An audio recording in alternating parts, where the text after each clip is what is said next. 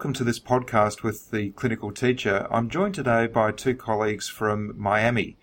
We have Jill Sanko and Ilya Schechter, and the first paper we're discussing is Man versus Machine, the Preferred Modality, which is published in the Clinical Teacher's December 2012 issue.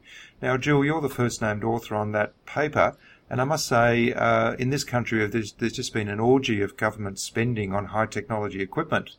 And now you're telling us that really the high technology approach is no better and is actually less preferred than having actors portray patients. Is that the gist of your article, or have I totally misrepresented you? No, that's basically what we found. And it kind of makes sense that humans would prefer humans in terms of an interaction kind of scenario. And in the scenario that we ran, there was a fair amount of interaction that they were able to do. So while we found that they preferred dealing with humans, there's still a relevant place for high technology mannequins because we can't do invasive procedures on human beings. As much as we prefer to interact with them, you can't intubate a human that doesn't need to be intubated, for example.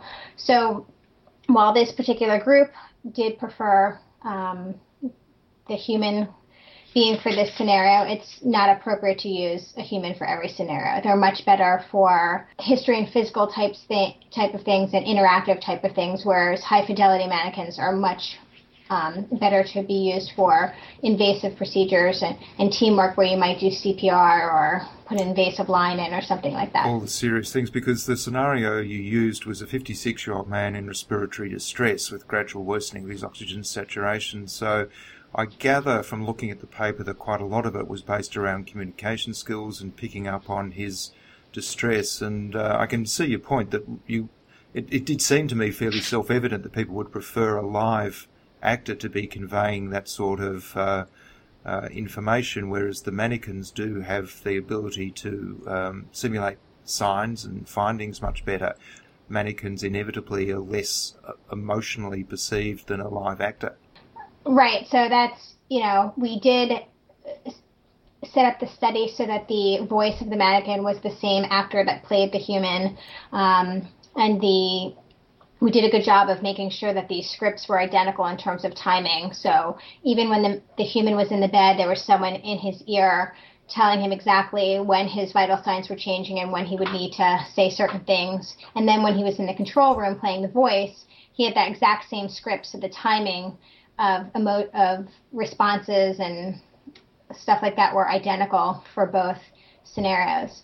And then one of the other things I wanted to mention is, despite the fact that humans are preferred, and in this particular scenario, a lot of it was around communication and picking up on the patient's distress, one of the things that we learned is, especially with young learners or young in their career learners, you have to be careful because you can't always anticipate what they'll do. And we actually had an instance where one of the participants thought that the patient was going into cardiac arrest and did a cardiac thump and started CPR on the actual human. And so we had to quick run in and save the human. So it's a good example of why, even though they prefer it in certain scenarios, it could be dangerous to use a human. Well, absolutely. It certainly speaks volumes for the fidelity of that actor's performance, but I'm sure he wasn't expecting that consequence. No, he certainly wasn't.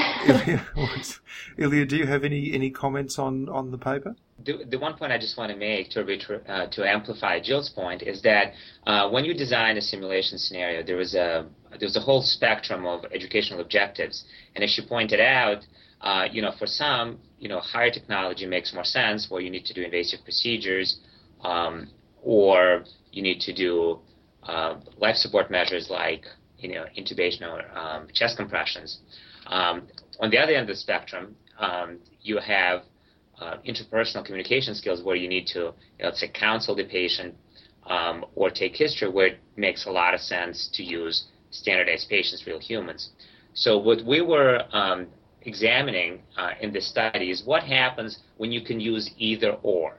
So we're right in the middle, where you have sort of the middle acuity where you can use a high-tech patient or you can use a human. And in this particular case, what we found is that the students prefer a human because, they're human, humans prefer humans.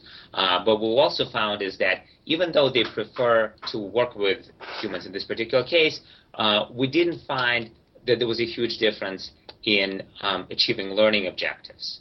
And there was, teamwork and communication within the team.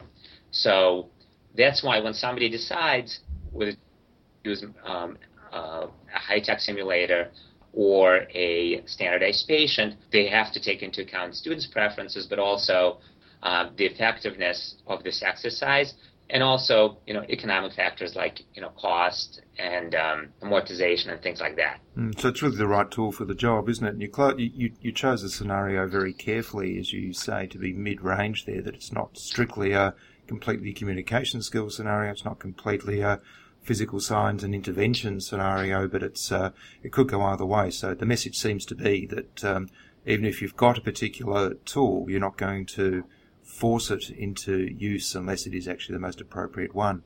And you've mentioned economics Absolutely. As well.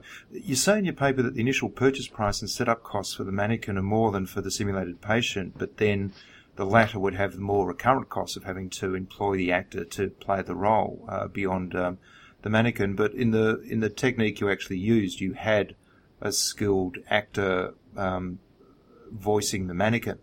So I suppose the costs would be similar. Right. You could have the person who is running the mannequin actually just verbalize whatever you'd want the mannequin to verbalize, following a similar timed script that went along with the vital signs. And in our case, we were lucky. We had an actor who actually was a staff member and a physician.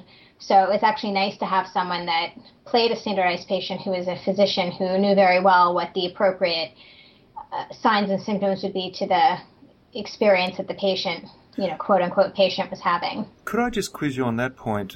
Some people tell me that having a physician play the patient is fraught with disaster because they will anticipate what's going to happen. They generally won't follow your script, but they'll follow their own script of experiences they've had in health. Is that an issue, or do you find that their medical training is helpful in playing the role of the patient? So you bring up a good point, and you have to be careful with pretty much any situation where you're having a human play a patient. You have to make sure that they're mindful of what the objectives of the scenario are and really well attuned to what the script is and make sure that they stay on it. And so we had a number of run-throughs of this, and one of the things we did discover is that when we just gave him a basic script, he would drift on and off the script a little bit. So when it came time to do the study, we made sure that he was kept on a tight leash, so to speak. And that's why we had a by the second timing of what he would say and when he would say it with an earpiece so that he would know exactly when to say it, so that he could not have this drifting off the script either when he played the voice or when he was actually in the bed. So you do have to be careful. I see. So I thought the earpiece was for somebody who was non-medically trained to make sure that they were able to demonstrate the appropriate sign, but really it was more for coaching him to stay on script rather than wandering off. It was sort of like a leash, as you say. Right. So you could use the earpiece either way. But in this case, we used it, so we would say, when you're at the point where the blood pressure dropped, we'd say to him, okay, your blood pressure is too low, you can only moan, you can't talk anymore, so that he knew he was in sync with the vital signs changing. So there was realism. Which you were altering, of course, from the control room. Great. Yes. Ilya, did you have a comment? We ran the course, 2 more times. So in addition to a physician actor, we also used a lay actor. And we did find that the lay actor, who was not medically trained, he actually had an easier time staying on track with our scenario, with our script, because for this exactly the same reason that you outlined, that he wasn't anticipating and he wasn't reacting to what the students were doing. I mean, he was just basically following the script. He's more robotic, I guess, by definition.